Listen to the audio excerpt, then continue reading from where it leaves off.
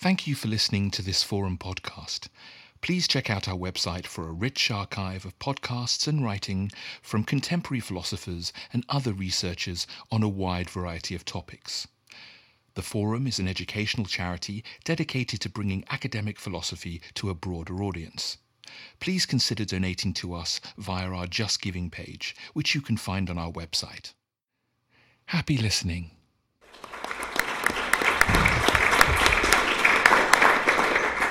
Thank you, Beth. My name's Danielle Sands. I'm a fellow at the Forum and I'm going to be chairing this evening's event.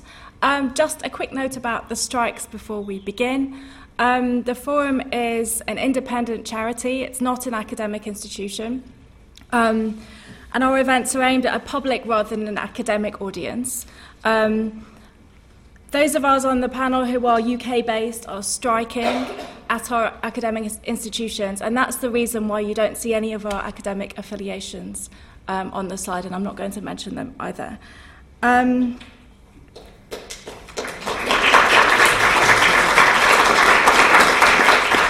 Thank you. One last note, and I hope this goes without saying, that the Forum offers its full support to all striking academics, professional staff, and support staff involved in the current dispute. Yeah.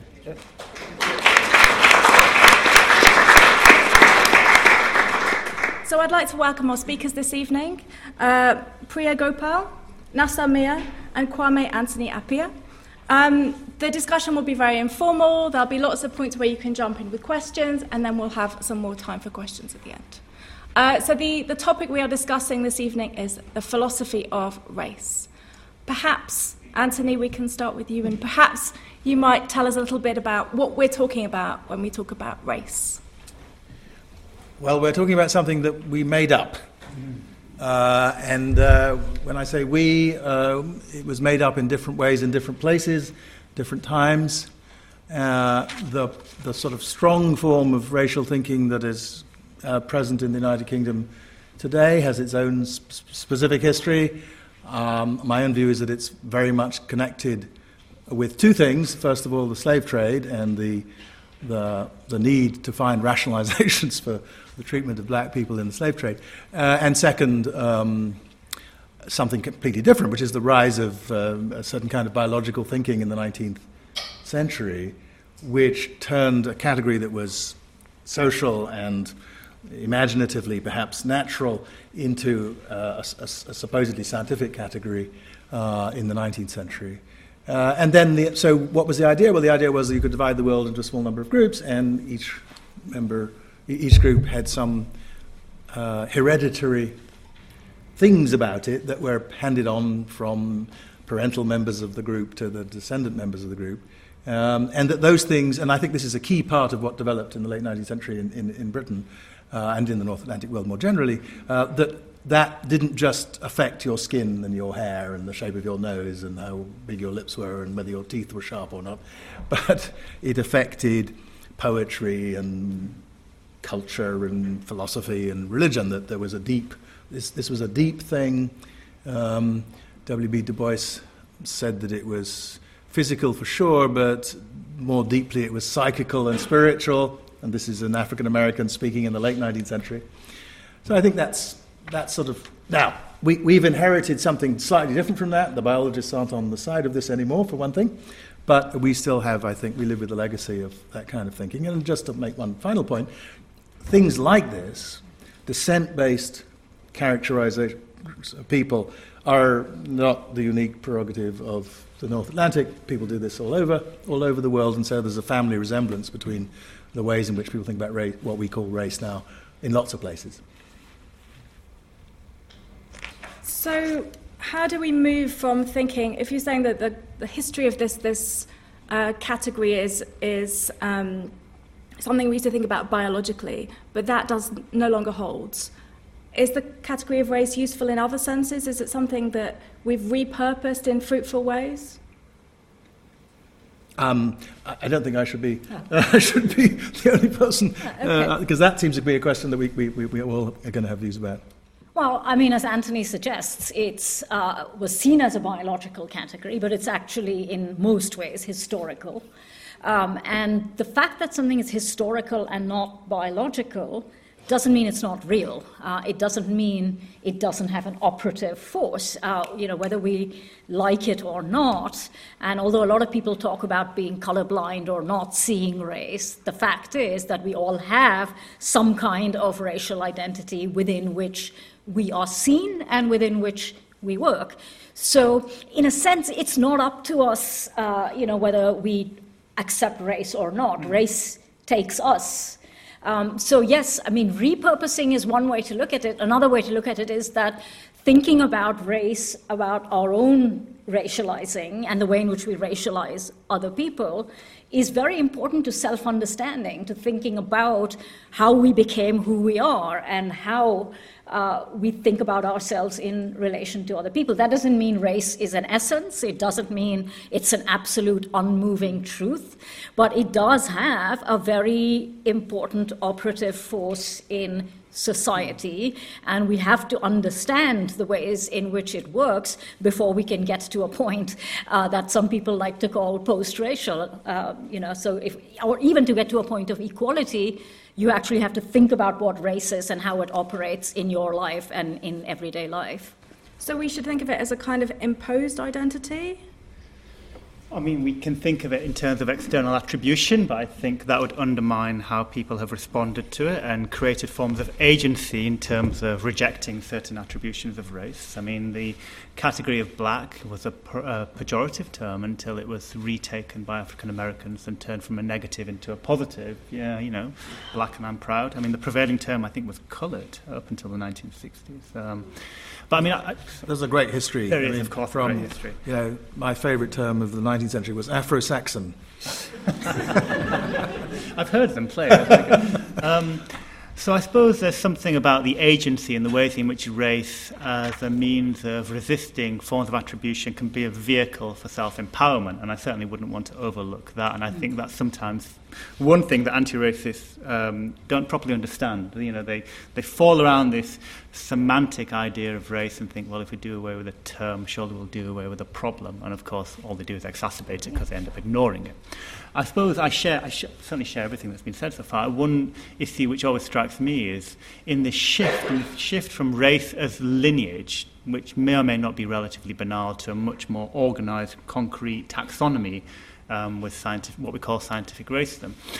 I'm always struck by the fact that in the contemporary racialization of some groups, there's a certain repository which is drawn upon, and I work a lot on Muslims and Islamophobia, and I often find that in the rhetoric on Muslims, there's a continuity with things that have been said before, which is prior to the scientific racism changing of race. Now, I'm not suggesting there's direct linear one-to-one continuity, but there are interesting antecedents, which then suggests that, race has this historically powerful, recurring saliency and purchase. And if we want to understand some of the bigger things around who we are, whether as nations or something else, then, we need to dip into a prior history of race, perhaps, too. I mean, I do think that it is important. I mean, when you say... So I think the particular way of thinking about race that sort of crystallized in the mid-18th century is just one way.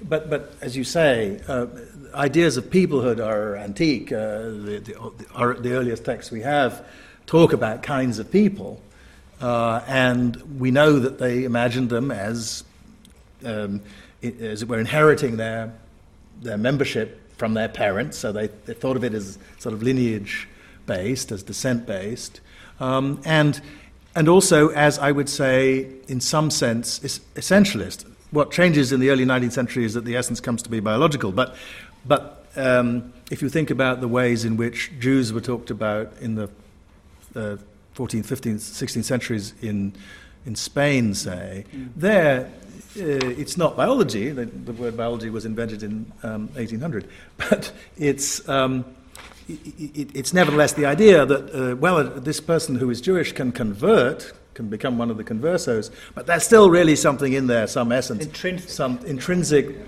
They used the language of blood, actually, so that there's some blood, there's some Jewish blood, and that means that if your deal with your Jewish and, in that case, Muslim populations you can stick around as long as you become Christian. if you then have a story according to which you can't become Christian, then there's no place for you. And as you know, in 1492, the Jews were expelled from Spain. So I think that's another place where the story that develops in the 18th century has sort of looks back to. But it looks back to ideas about Philistines and Assyrians and Achaeans and all that other stuff. But the key thing is that human beings. So there's a sort of psychological part of the story, I think, which is that we are very prone to essentialize groups. We're very prone to think that, well, we can distinguish these people from these people, so there must be some deep thing inside these people that's different from some deep thing inside these people that explains why we can tell them apart. And that deep thing is then going to lead us to feel that we should treat these people differently from these people, especially if one of these people is us. And so the idea that we are held together by some essence of usness, and they are held together by some essence of themness. I think that's a very widespread pattern, and it's to do with a deep feature of our psychologies, I think. I'm interested in the way in which race becomes used to service a kind of political economy, and 1492 is really quite important there, not only because of what happens in Europe and the Reconquista, but also, of course, in the Christian colonization or Catholic colonization of the North Americas and the native peoples there. There is a continuing question over the extent to which race serves that function. I think it does. You mean then or now? Now. Oh, I see. I think that one of the ways in which we can understand contemporary forms of racialization is very much driven by questions of political economy. Not solely, not entirely. I don't think that helps us to understand or explain Islamophobia, but I think it helps us to understand and explain forms of the racialization of, say, white Poles. Well, actually, political economy was never not there. And if you think about the ways in which you talked about historical categorizations emerging from slavery and then continuing into the empire, labor was a very big part of that. I mean, I think you touched on that, the idea that, so for instance, Thomas Carlyle writes a famous attack on black people, Quashie, as lazy, as sitting outside their huts, grinning and eating pumpkins with the juice running down their face. Why are black people in the mid to late 19th century seen as lazy? In part because they're resisting. And they're resisting political economy. They are resisting being transformed from slaves into so-called free wage laborers. They don't want to become laborers for hire on farms in Jamaica or in Trinidad. They want to look after their own piece of land and be self-sustaining. So what you get in the 19th century are these really angry tirades in the Times of London and similar British newspapers about how lazy blacks are and how, in fact, they need to be put to work, because if you don't put them to work, all they're going to do is sit outside their hut and eat pumpkins because they have no need to work. And so here you see the refusal to be wage laborers, and many freed blacks and their descendants absolutely refuse to work for their former masters in their plantations. And here you can see how blackness becomes connected to laziness, because you have a form of resistance that says, no, we're not going to become part of the wage economy of plantation labor, because we know what it's like to work on a plantation, and it wasn't fun, and the pitiful wages you're offering are not worth the economic slavery that will entail. I mean, the question of stereotypes is coming up here, and the way that stereotypical characterizations have originated. I wonder if we could talk a little bit about that and the relationship between our understanding of race and the way that leads into kind of racist stereotypes. Well, I just touched on it, so maybe. I mean, clearly it's an important part of the story, and it's one of the ways in which, as a result of that, pictures develop of kinds of people, and they may have their origins in specific moments in the political economy, but they kind of live on after the political economy has changed. So, blacks get identified as lazy because they won't work in the system that's trying to be imposed on them after emancipation. But then the idea that blacks are lazy goes into British colonial discourse, where it's serving a different function, and where what's being resisted is not just a labour regime, but a total imposition of a colonial system and a system of command and so on. So, these stereotypes are very powerful, I think. And again, all forms of identity have stereotypes associated with them. And the key thing, I think, to see is that what's striking about them is that even if there's some truth in them, they're almost always way less true than would be necessary to justify continuing using them. And often they're just totally bogus. I mean, so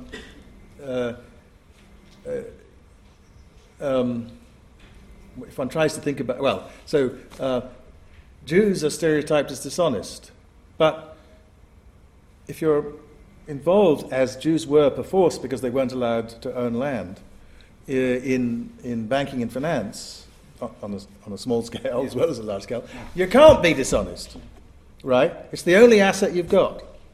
So actually, that's not just, as we're a little bit misleading. It's about as misleading as you could possibly be in that particular case because the association of... so there are just lots of examples like that, I think, where you're saying that blacks are lazy when you've just ended a labour system in which blacks were working day and night and producing the material on which at that point... And they were saying that. I mean, if you look at testimony from former slaves, they're saying, we work like mad, and yet we get neither money nor appreciation, despite the fact that our labour is being extracted. And there are some really eloquent, speeches and testimonies and legal documents which speak of this awareness of being racialized because of the way in which your labour is extracted. I mean, as a social scientist, my students don't get much exposure to literature, but the literature that I do share with them on this topic, it comes from Elizabethan England. It's the works of Shakespeare, and students get to learn about the portrayal of Othello and Shylock, who, by contemporary standards, are replete with redeeming qualities. They're very polysemic. Nonetheless, they are a certain kind of racialized affectation of characters of their time. Jews hadn't been readmitted to Britain by the time, during the time Shakespeare was writing The Merchant of Venice. Yet he had this prior notion of Jewry in his head, which informed this kind of tragic figure of Shylock. And of course, there was a moral panic during the time that Shakespeare was writing Othello in London about the place of Ottomans, and indeed Queen Elizabeth I even had an edict suggesting they should be all expelled. So these stereotypes are ingrained in our culture, in our literature, in the common stories that we define as telling something meaningful about who we are, as Brits, quote unquote.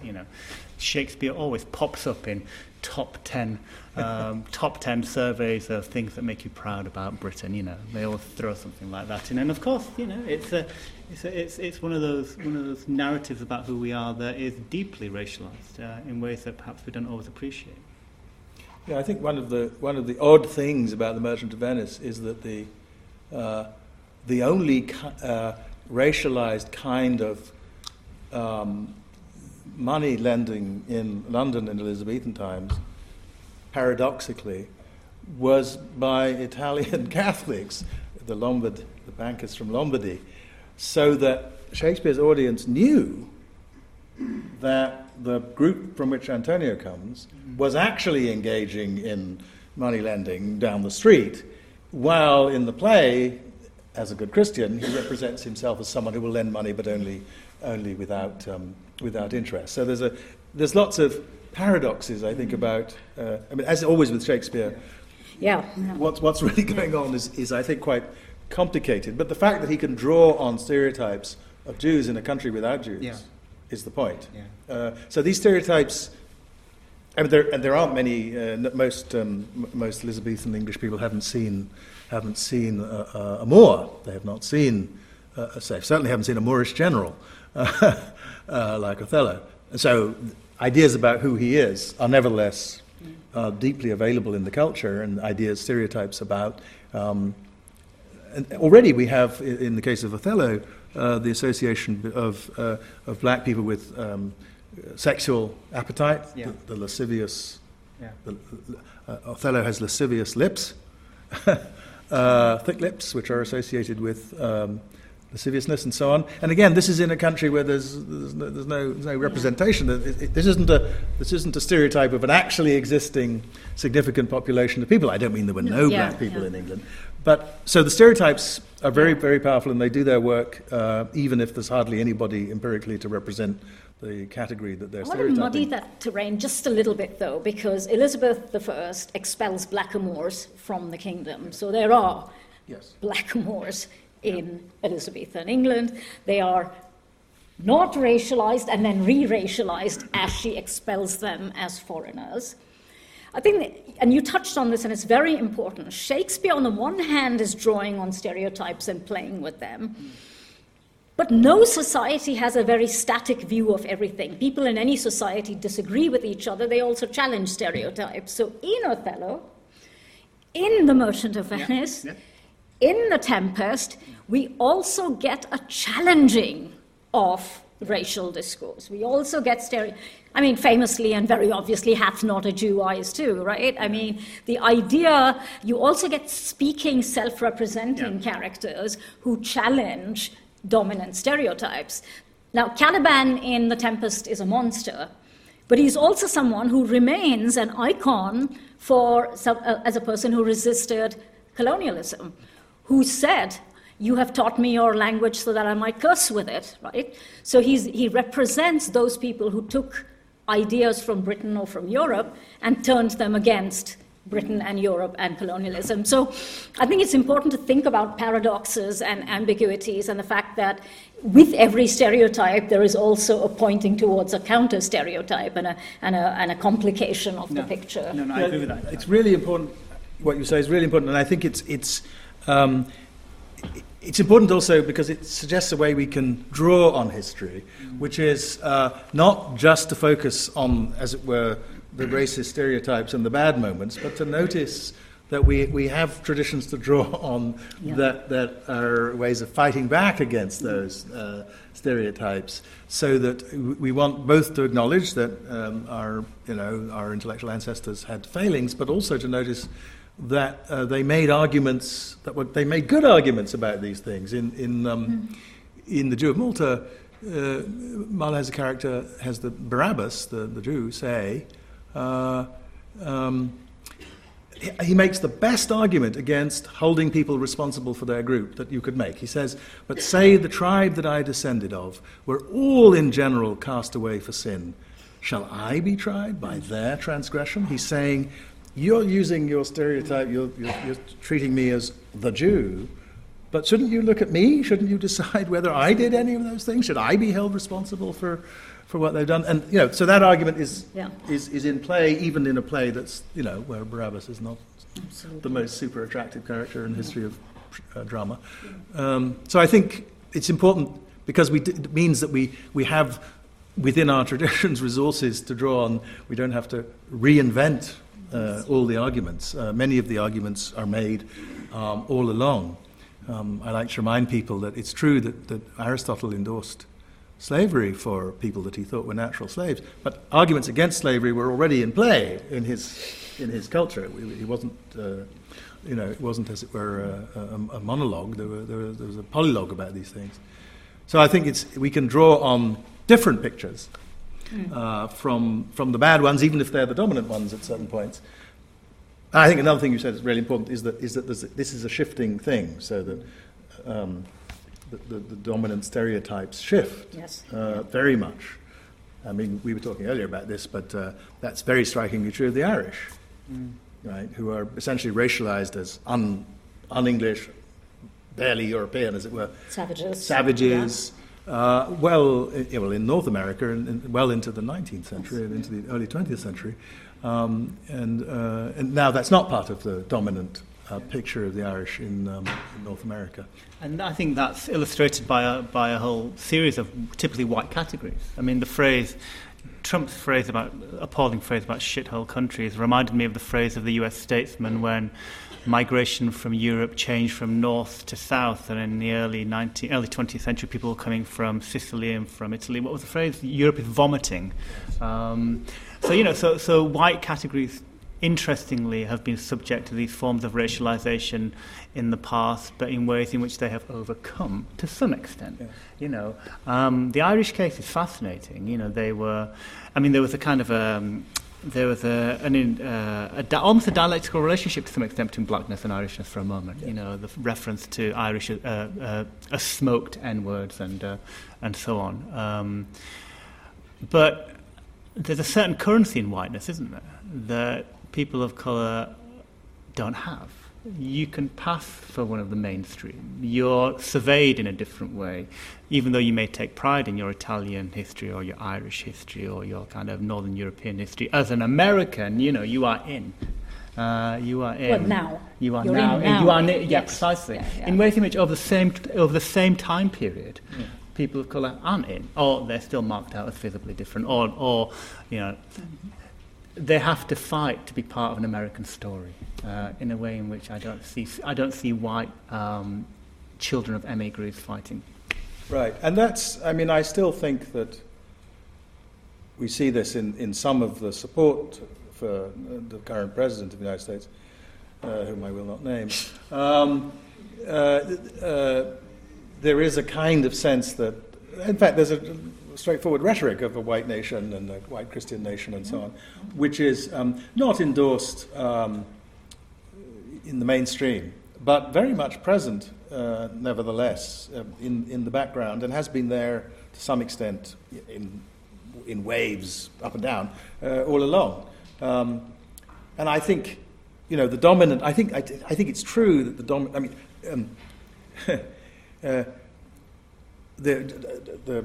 The Immigration and Naturalization Service of the United States has just taken out of its webpage its description of the United States as a nation of immigrants, and presumably under direction from somebody appointed by the current president. But that's not going to work, because, at least not in the short run, because most Americans continue to think of the United States as a nation of immigrants, including in that understanding non-white immigrants, understanding that immigration brings people from everywhere, that, as it were, the world has come. That's different, I think, from a difficulty that you have in Europe, which is that Europe continues to be imagined as white, so that there are lots of anti-racist, non-racist, decent Europeans who are perfectly happy to have non-white people around, but they think of them as kind of guests or people that they're being nice to, or that they're not really, as it were, automatically entitled to be here. And that's even true when they have ancestors who've been here because they have white ancestors as well. They have ancestors who've been here just as long as anybody can trace white ancestors. I once gave a talk at the Aristotelian Society about the concept of race, and a very nice middle class lady at the back kept puzzling about why I had referred to myself at one point as English. And I said, well, my mother was English, and I can tell you where her ancestors were in England back to the 12th century. And she said, yeah, but you know what I mean. You get this all the time. So you get that all the time. Yeah. So I think you can't... That's a difficulty because the soil is imagined, as it were. White people are imagined as it were, having come... They're autochthonous. They come out of the soil here. Yeah. The way we Asantes, my sisters are in the front row, we Asantes think of ourselves as having come out of the ground in Asante where we grew up. And so everybody else, we're nice to other people, we like having other people around, but they have to understand that we're the people of the soil, we're the people who came out of the ground here. And I think that in the United States, because the people who came out of the ground here, the only people who have a plausible claim to that are American Indians, what people want to call Native Americans now, but that seems to me not helpful since many of them call themselves Indians. So that doesn't work so well. But in Europe, you can do that. You can sort of say, well, we're nice to you and so on, and you're welcome here, but we and our ancestors came out of the ground here. And of course, that ignores the fact, among other things, that many of the ancestors of contemporary white people who are racialized as white in the United Kingdom came from the Norse world, or from, or they were Huguenots, or they were Spaniards. I mean, the Italians. They came from all over the place. Poles, but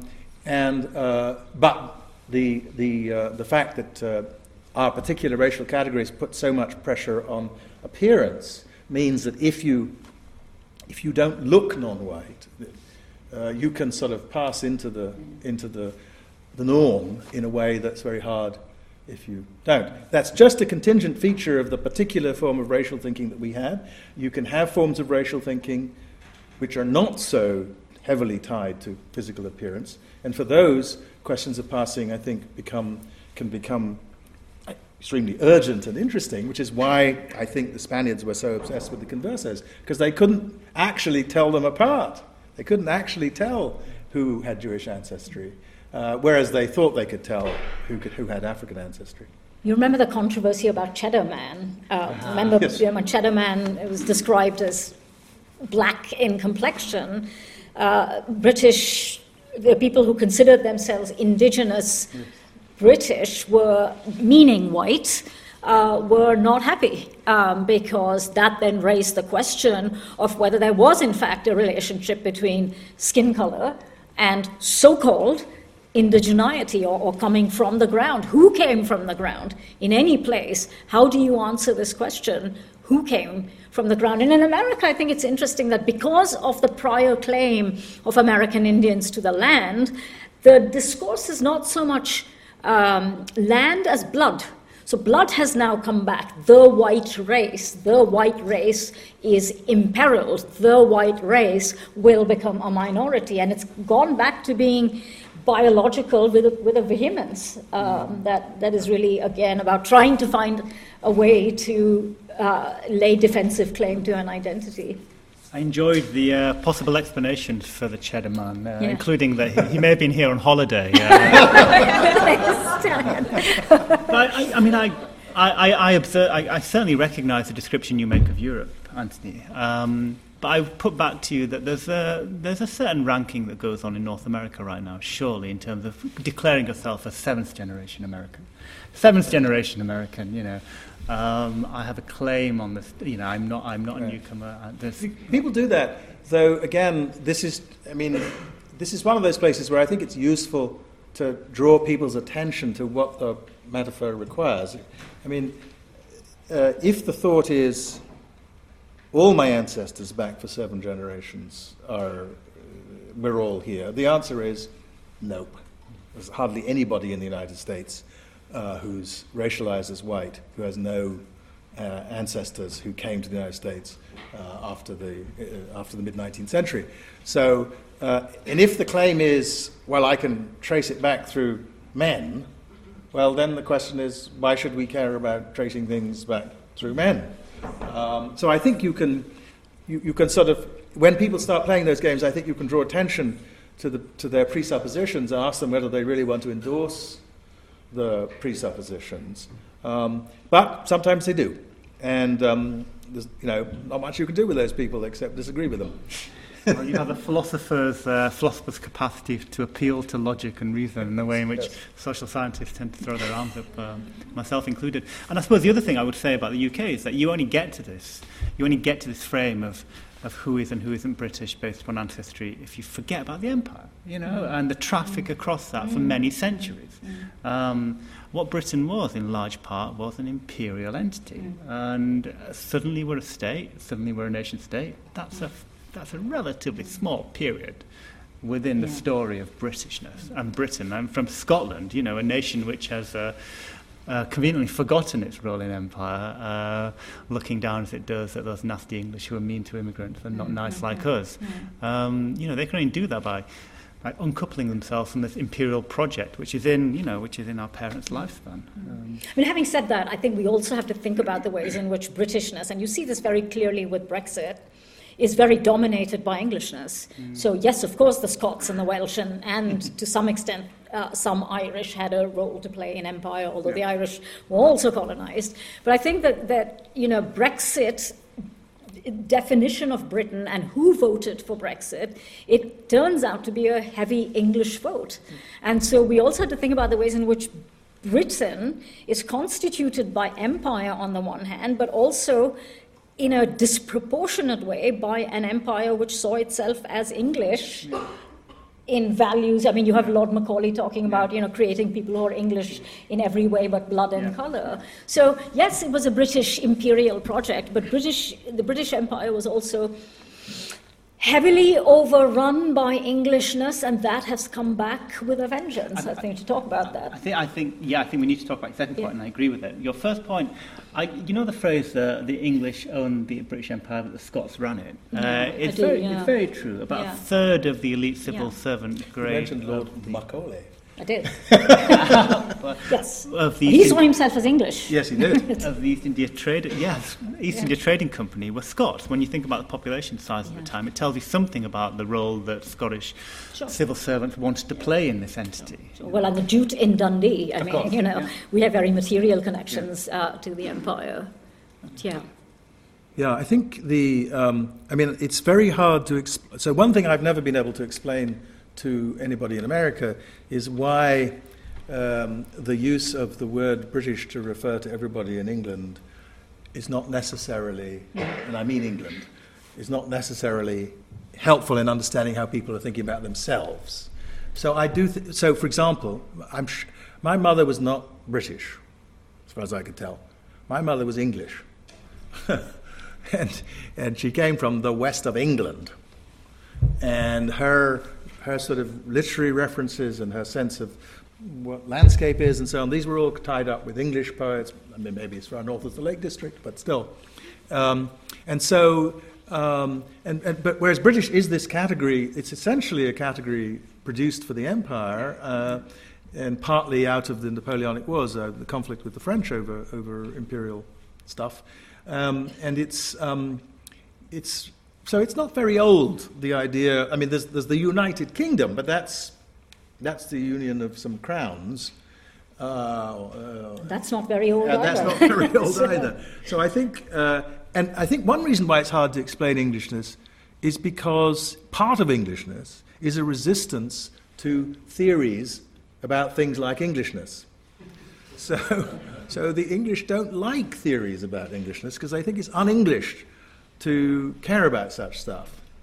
So what you should do is sing with Flanders and Swan, the English are best. I wouldn't give tuppence for all of the rest. But you shouldn't have a theory of Englishness. And this distinguishes England as a sort of untheoretical idea from Britain, which I think is a legal and juridical and theoretical idea, and very distinctively from France, where France understands itself as an idea, not as something that therefore has to be thought about and theorized, and you have to teach people. And it can be.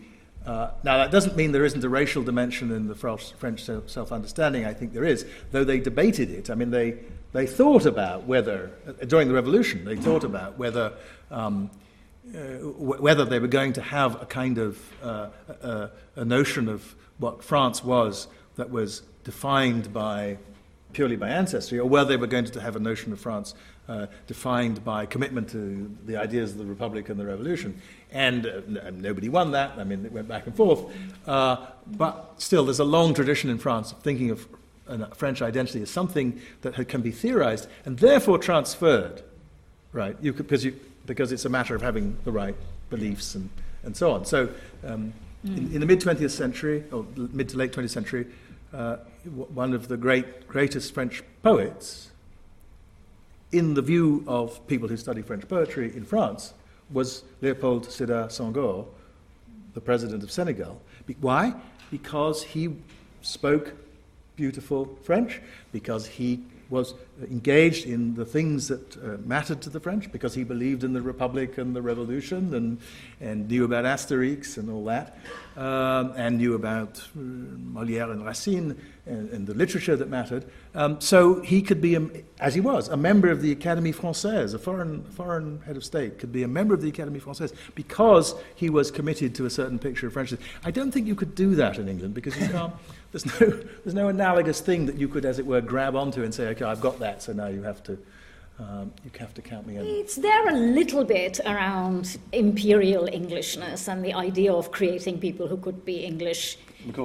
Yes, and English literature, my discipline, develops as a colonial enterprise. It exists in India before it exists in England properly.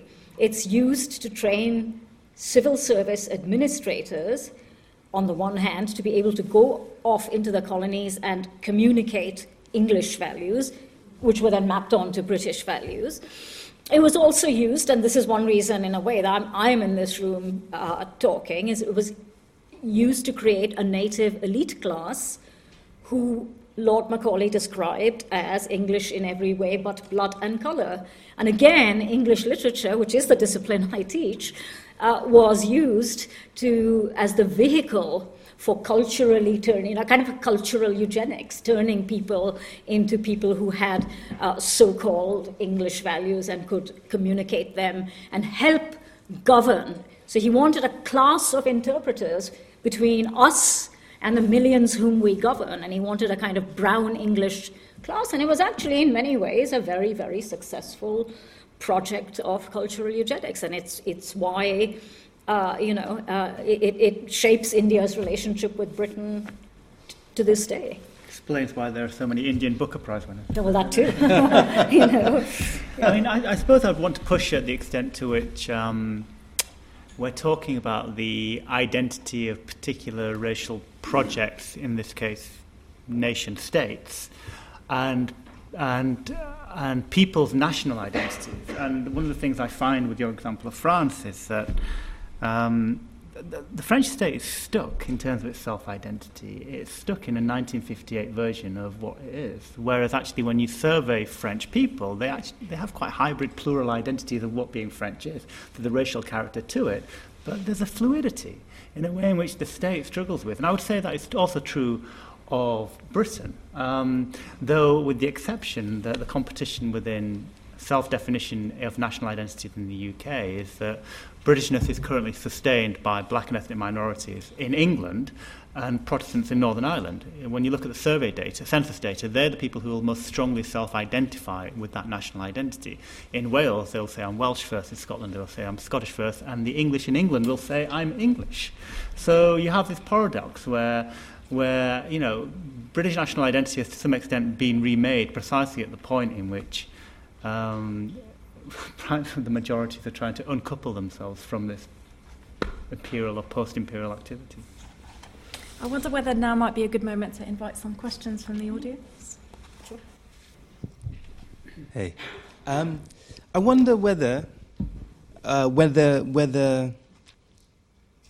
we want to aspire to a post-racial world, because it strikes me that what lies behind all the discussion so far is an individual desire to subscribe to an identity, and I wonder whether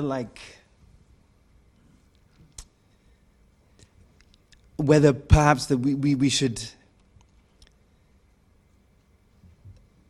accept, or whether there's an alternative, that we view ourselves rather as an evolving construct moment to moment, and accept rather that we have no continuous sense of identity, that we can just look back at the accumulation of, our choices, and just accept that I am, either along Cartesian lines, that there is something that is sufficient to who I am, that doesn't require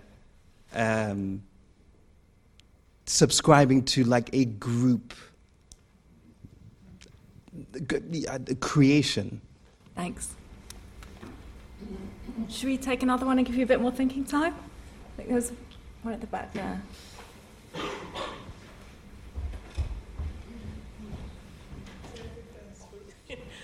Right. Thanks so much. My name is Jacinta. I'm PhD, not in any sort of related area, but fairly similar. The question I wanted to ask, really, or a point I wanted to raise was, is it possible to sort of take this a little bit back? And I just wanted to hear your comments on the whole concept of race, whether you think there may be some sort of association with, for instance, the fact that black people, or people, if you like, from Africa, were kind of have been associated with Homo sapiens. There was Homo sapiens, there still are Homo sapiens, and they came from Africa, and they, for instance, made extinct the Neanderthals within the northern hemisphere, or the European kind of regions. That is the most recent finding, according to evidence. And I just wondered what you might think in terms of the concept of race and how it's often been perceived and been written about and conceptualized within the Western Hemisphere, whether it has anything to do with the fact that Homo sapiens actually do dominate the entire planet, and they have made certain races extinct. Thank you. And we'll take just one more. Yeah.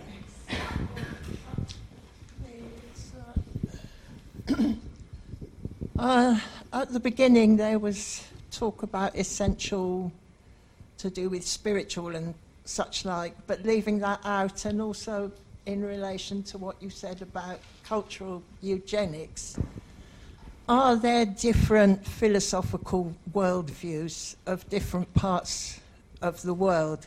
I find the Western philosophical tradition incredibly stuck down a tunnel. I can't wait for it to start making the attempt to communicate with the traditions of other continents, whether there is an actual written philosophical tradition or whether there is a worldview put in some formal form. I don't know if it does go on, but I know there are problems with language, and there seems to be quite a widespread philosophical view of language, that we're kind of stuck inside our language. And I think we are very... I was reading a linguist recently who talked about us being very strongly determined by our language, but not absolutely stuck within it. We're not totally... Thank you. And... I wonder what you could say about that, and I'm sorry, but I'm going to have to say, with regard to I think we need to belonging in England, I find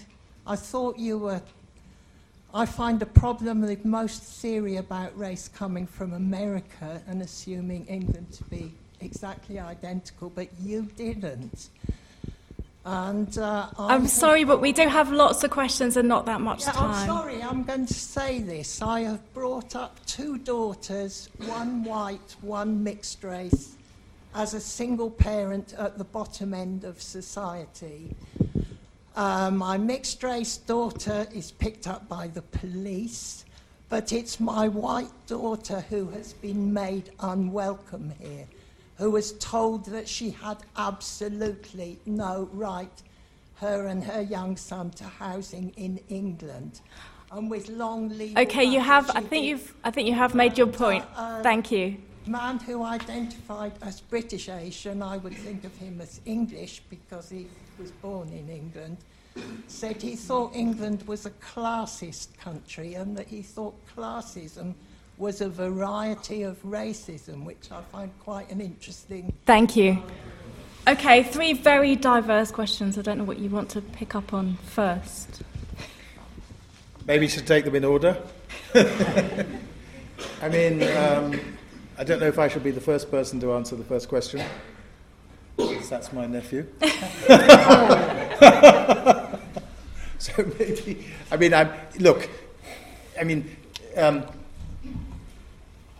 we shouldn't get trapped in our identities is the point.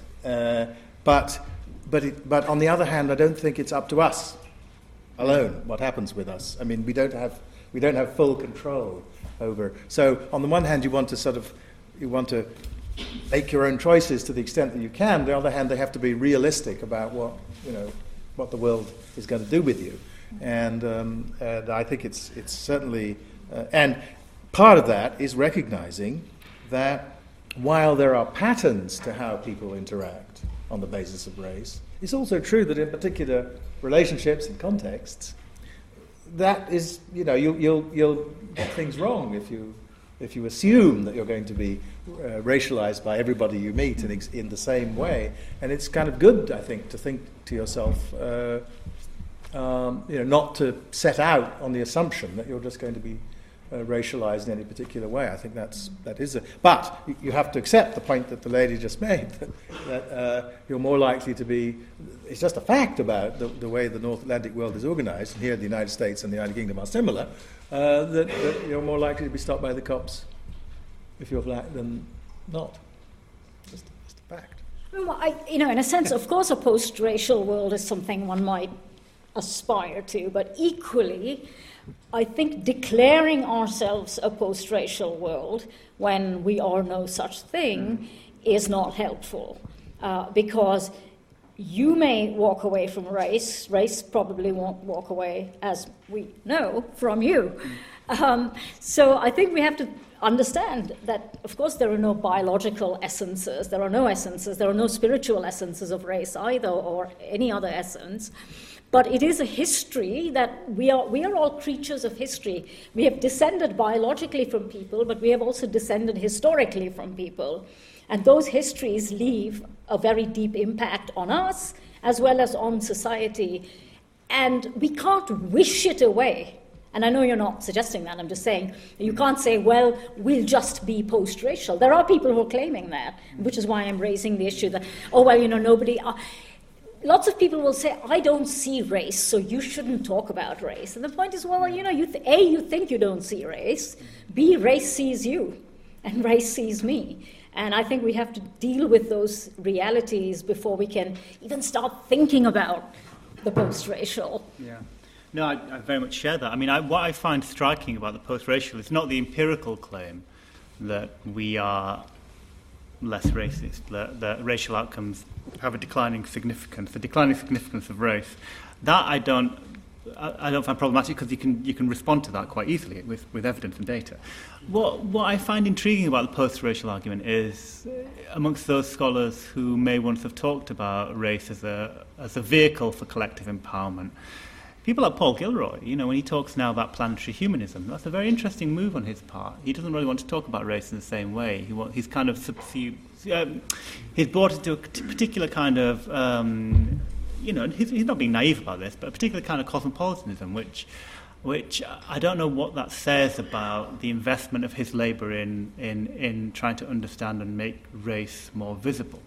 So I'm not unsympathetic to him and his project, but I find it slightly strange, because I think race has, in this Derridian way, has this kind of deferred presence. It's always there. We may not name it as race, but it's always there. It's a feature of the landscape, and we can talk about race without using racial language. Maybe that's what Bunina Silva meant when he said we have racism without racists. Nobody's racist here, except that racism thrives in these contexts. So nobody has responsibility for it. So I'm very cautious about thinking about ways in which we get beyond race in a way in which it doesn't give sufficient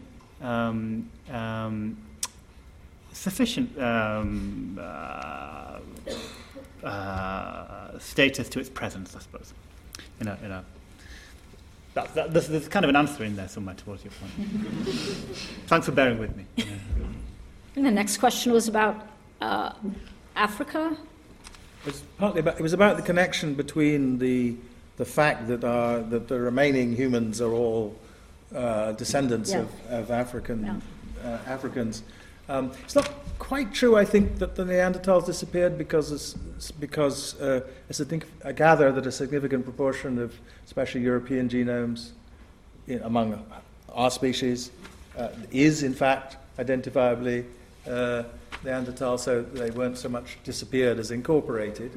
That is, they disappeared as a separate lineage, but they didn't all die out without a progeny, because some of their progeny became human. I'm not sure. I don't think that.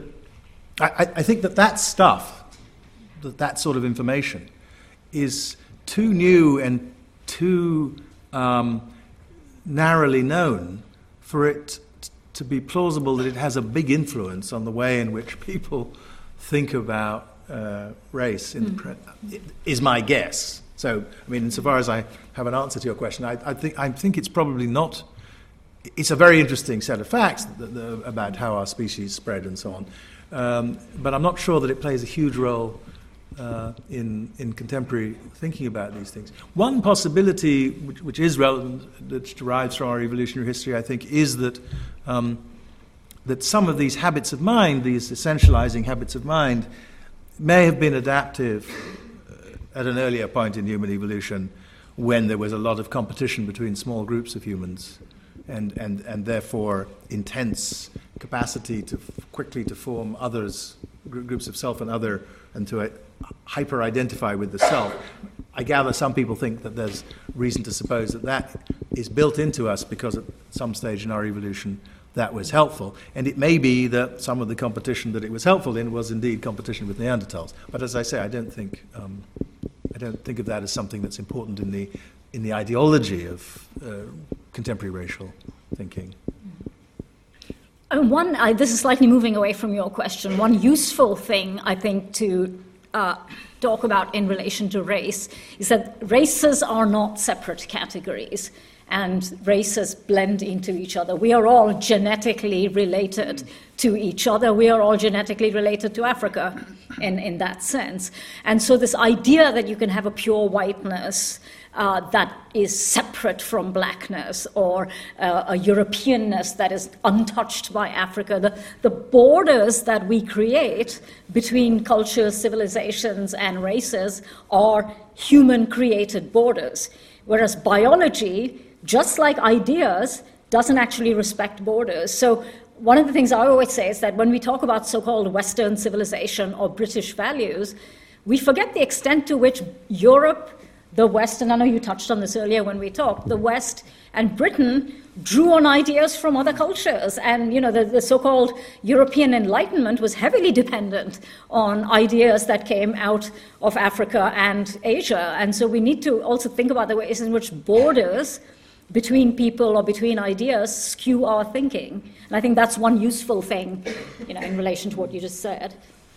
I think something else which your question foregrounds is the issue of physiology, and I think you both touched on it slightly, which is the way in which we often return to race through a new discovery of something which is, embodied. It may be the science of genetics, and people get awfully excited about this until it confirms what we already knew in social theory. I always like Richard Lewontin's statement that there are more differences in clusters of gene patterns between North and South Wales than there are between Manchester and Malawi. But we won't call people in North and South Wales different races. Yet we still seek it, don't we? I mean, epigenetics is another new kind of frontier in terms of the science of race. What is the relationship between physiology and environment, and how will these change according to different conditions for different ethnic groups? And I just think, come on, haven't we been here before? My university, Edinburgh, I shouldn't mention my university, forgive me, a university of a friend of mine, has the largest collection of skulls, I think, anywhere in Europe as an activity of science. It's called the Skull Room. It was the home of phrenology in the Anatomical Museum, and I sometimes send my students there for an afternoon. They can either go there or they can go to the National Museum, where they can see Tipu Sultan's sword, with this wonderful picture of the person who took it. No history of Scottish participation in empire. But they are shocked to think that we could try to discover the character, the personality, the capacity of people from doing that on somebody's head, which is pretty much what phrenology was. I find that sometimes we haven't necessarily learned the lessons of this, and we try to do that in different ways, but in more complex and elaborate ways that are equally fruitless. It's perhaps worth insisting that because we're so drawn to these racialized ways of thinking, which I think derives from our sort of deep tendency to essentialism about any categorization that we develop, we theoretically minded people go to whatever is the high status discourse in their society in order to rationalize them.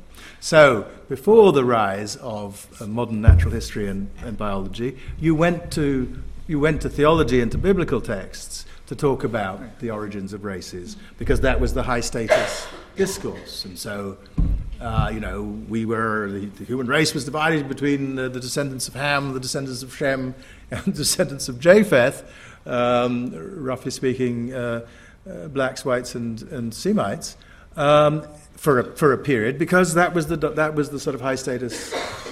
When biology, through the 19th century, the natural sciences rise in prestige, and in the early 20th century, when the combination of Darwin and Mendel turn the life sciences into theoretical activities as opposed to just people wandering around collecting information about this organism and that, people try very hard to give an account of these differences in terms of the then high status science, and because genomics has sort of come back as a result of the new capacity to map individual genomes and the fact that we have the computational capacity to analyze them, that's produced a whole new round of high prestige stuff which is meant to rationalize these things.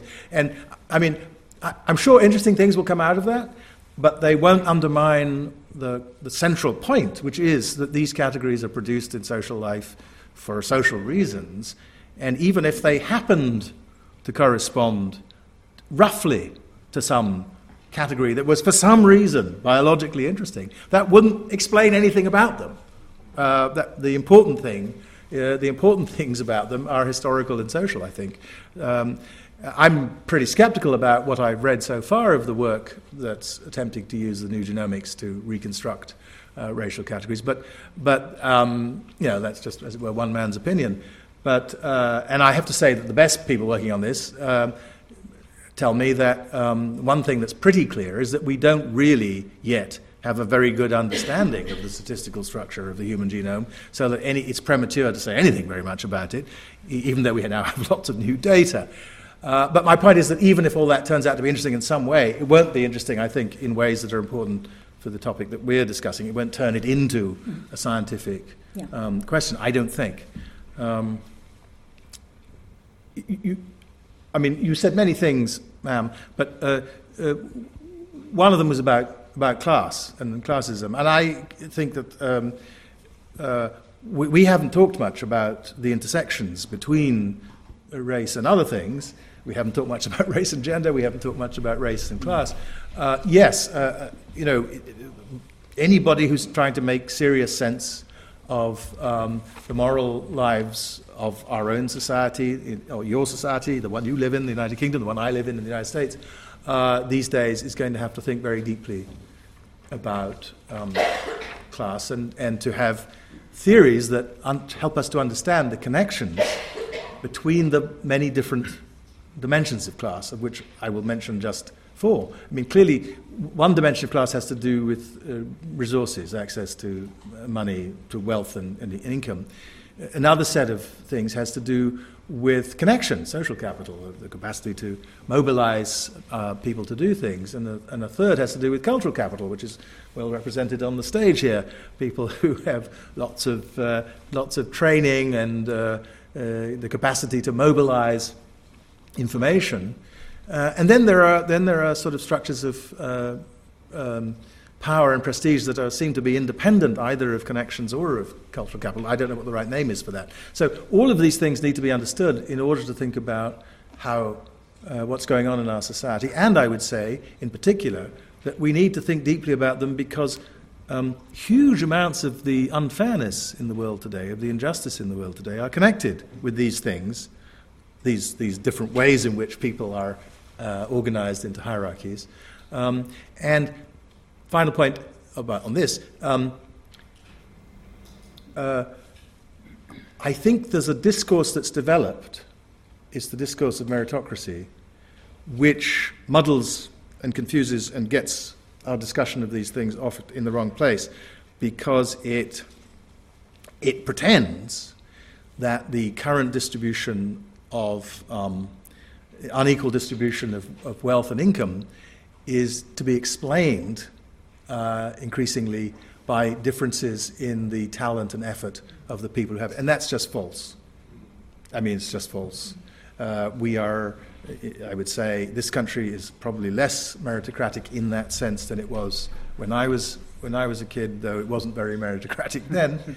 And my country, the one of which I'm a citizen and where I live, has become less of a country in which talent and effort predicts success, and more of a country in which parental, social, cultural, and economic capital predicts success. It's more class, in that sense, it's more of a class society than it was when I moved to it. And these problems are not under serious discussion in the public realm. Lots of scholars talk about them, but I think that they're very serious problems. So I'm glad you raised the question of class.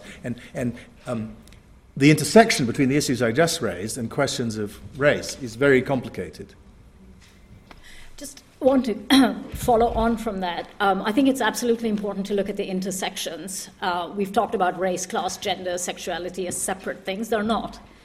But equally, I think we have to be careful about playing race versus class.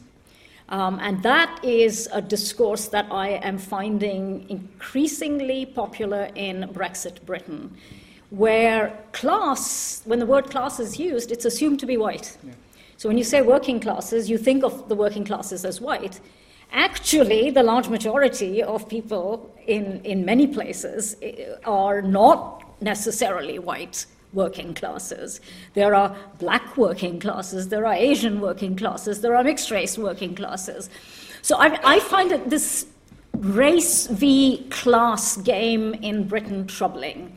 And I also find the argument that people are punished for being white problematic. It's not as though, it's simply not true that if you're white and working class, you don't get housing because people who are of color or mixed race are preferred. That is mythology. It is simply not true. It is not borne out by the stats, which I will leave my colleague here. No, we're going to finish. My colleague here to address. But I think that we need to think more about the intersections and less about playing race v class. It's not a game that's going to benefit anybody. Yeah. I mean, I am sympathetic to the view that for some white people, the kind of the capital that comes with whiteness seems quite meagre relative to others. But we can control for class when we look at social outcomes, and statistically we do that all the time. You know, it may shock you to learn that if you are black in this country, you will on average earn 23% less if you have a degree than if you are white in this country and you have a degree, and that's including an analysis of class into that. You know, if you are from a British Pakistani, Bangladeshi, or indeed African Caribbean background, your chances are you may live in substandard accommodation. About 30% of those population groups live in substandard accommodation compared to about 8% for white groups. And that's controlling for the question of class. So there is a certain kind of what we may call ethnic penalty, I would call a racial disadvantage that groups experience, which belies some of the claims or the myths that are put forward that white people are left behind because black people are advancing. I think that's wholly false and empirically untenable. Yeah. We've only got about 10 minutes left, so I think got time for a couple more questions. So. Thank you. Thank you very much for a great discussion. I was just wondering if you could talk a little bit about how race operates in post-colonial societies, and if how imperialism has affected race thinking, and its affects race thinking currently in those societies. And I'm thinking kind of about how, for example, a lot of colonial powers had a tiered system when thinking about the different colonies, where there were some communities that were more civilized than others, or, for example, how race relations exist within as well, where like how Gandhi was in South Africa, for example. So if you could speak a little bit about that. Thank you. Thank you. I've got two related questions, actually. So the first is about the term people of colour, which, linking to that, I think I'm ambivalent about. So I think it's very often a useful unifier, but can also erase differences that have been established and prejudices that exist between communities that aren't white. And so I want like a slight discussion about how it's useful and what it means and what it loses when you use that term. And the second is about the nature of racism. So like over Christmas, I had a big argument with my extended family about whether or not white people could be racist. So like, what does it mean for somebody to be racist? What is racism? Like what constitutes a racist action in terms of power structures and prejudice? It's just like a bit more fleshing out of both the nature of the term people of colour and racism as a kind of social institution and an individual like quality. Great, thank you. We'll take those two. Yeah. Do you want to kick off on that? I was rather hoping I was looking towards you, Priya. You can't be looking towards me. I suppose look at Anthony. I mean, so just on the question of, I mean, obviously, one thing that happened with the racial discourses that developed in the North Atlantic is that they travelled into the empire. And there are many examples of this.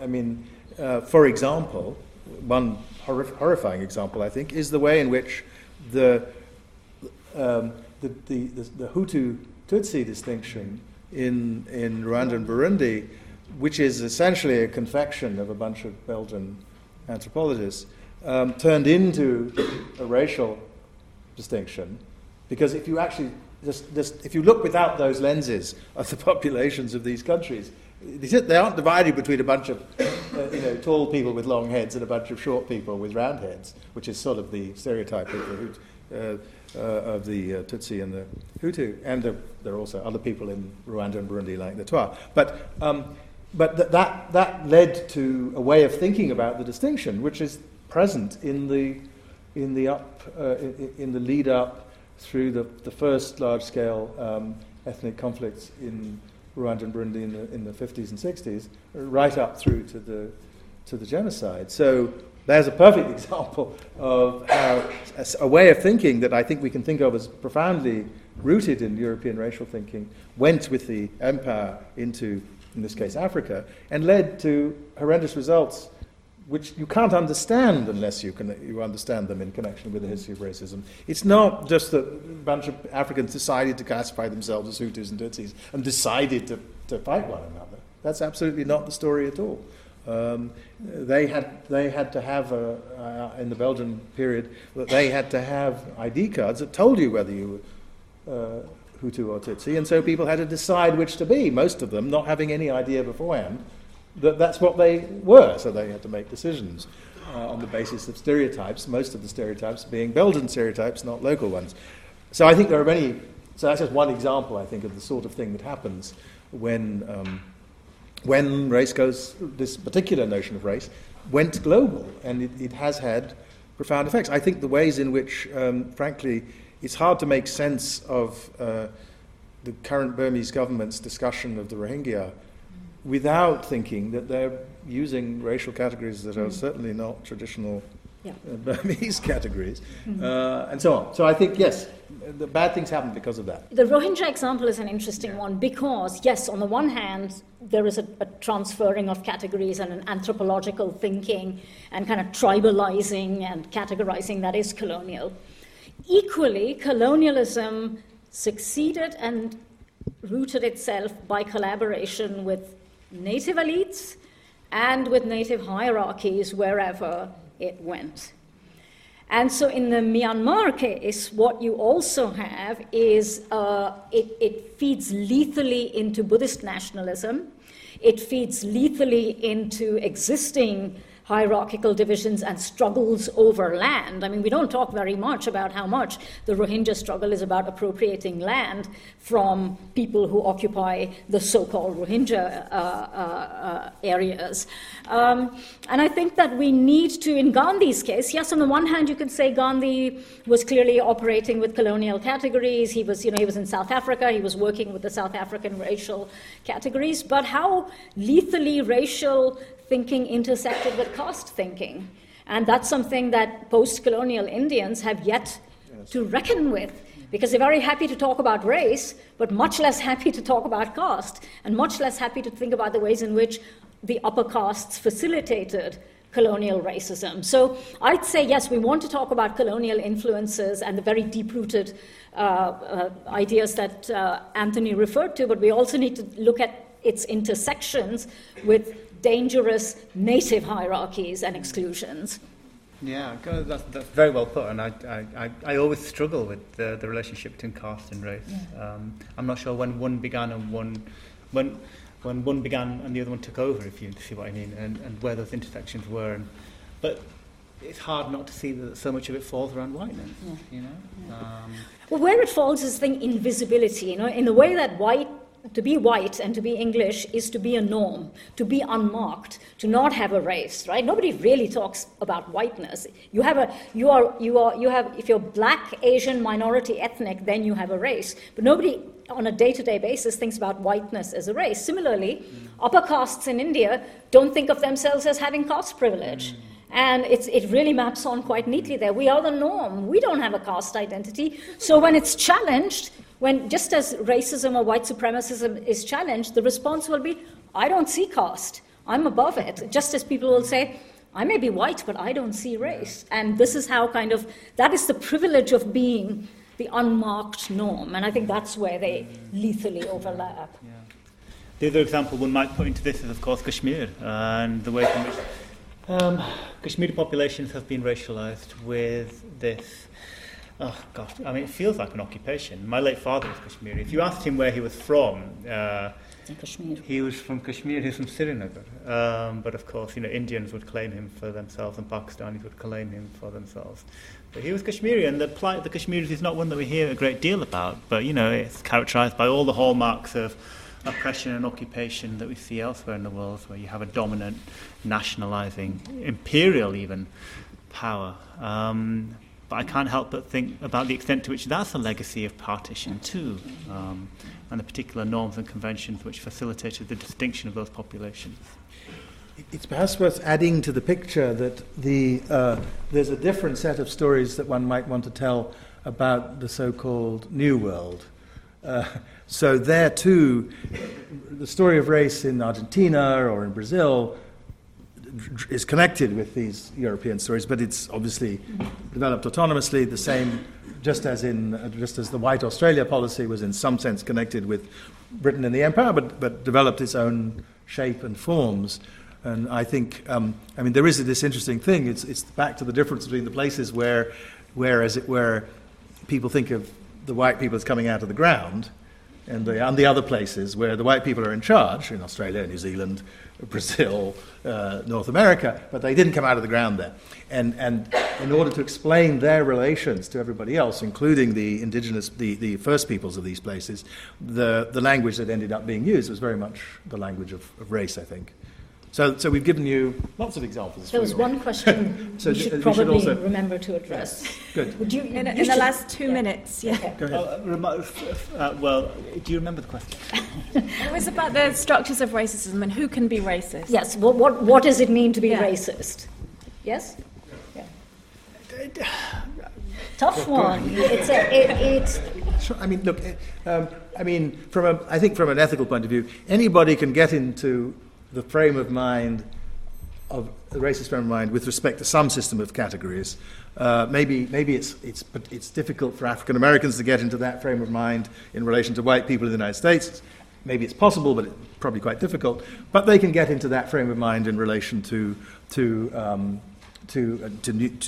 people they think of as new immigrants in the United States. They can get into racist attitudes. You can have racist attitudes to people of South Asian ancestry among African Americans in the United States. So I think, if that's your question, if the question is, can the fact that you're at the bottom end of one of the racial hierarchies, does that somehow make it impossible for you to practice racism? I think it doesn't. But on the other hand, I don't accept the word reverse racism, the phrase, because racism is about a structure.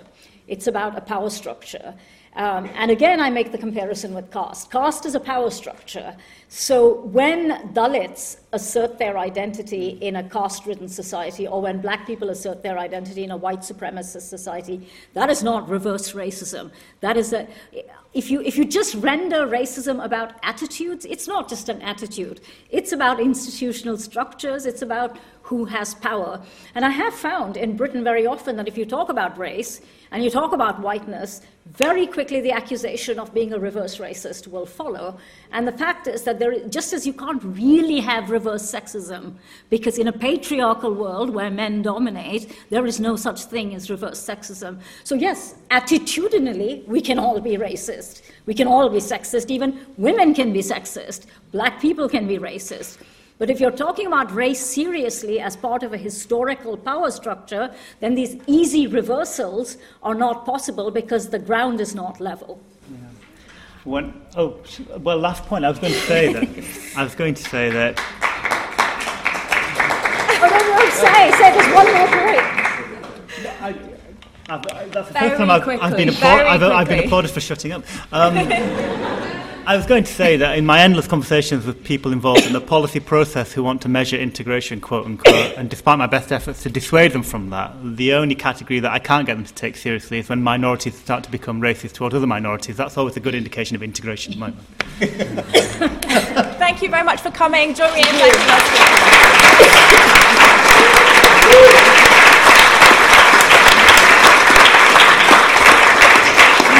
Sorry, no, my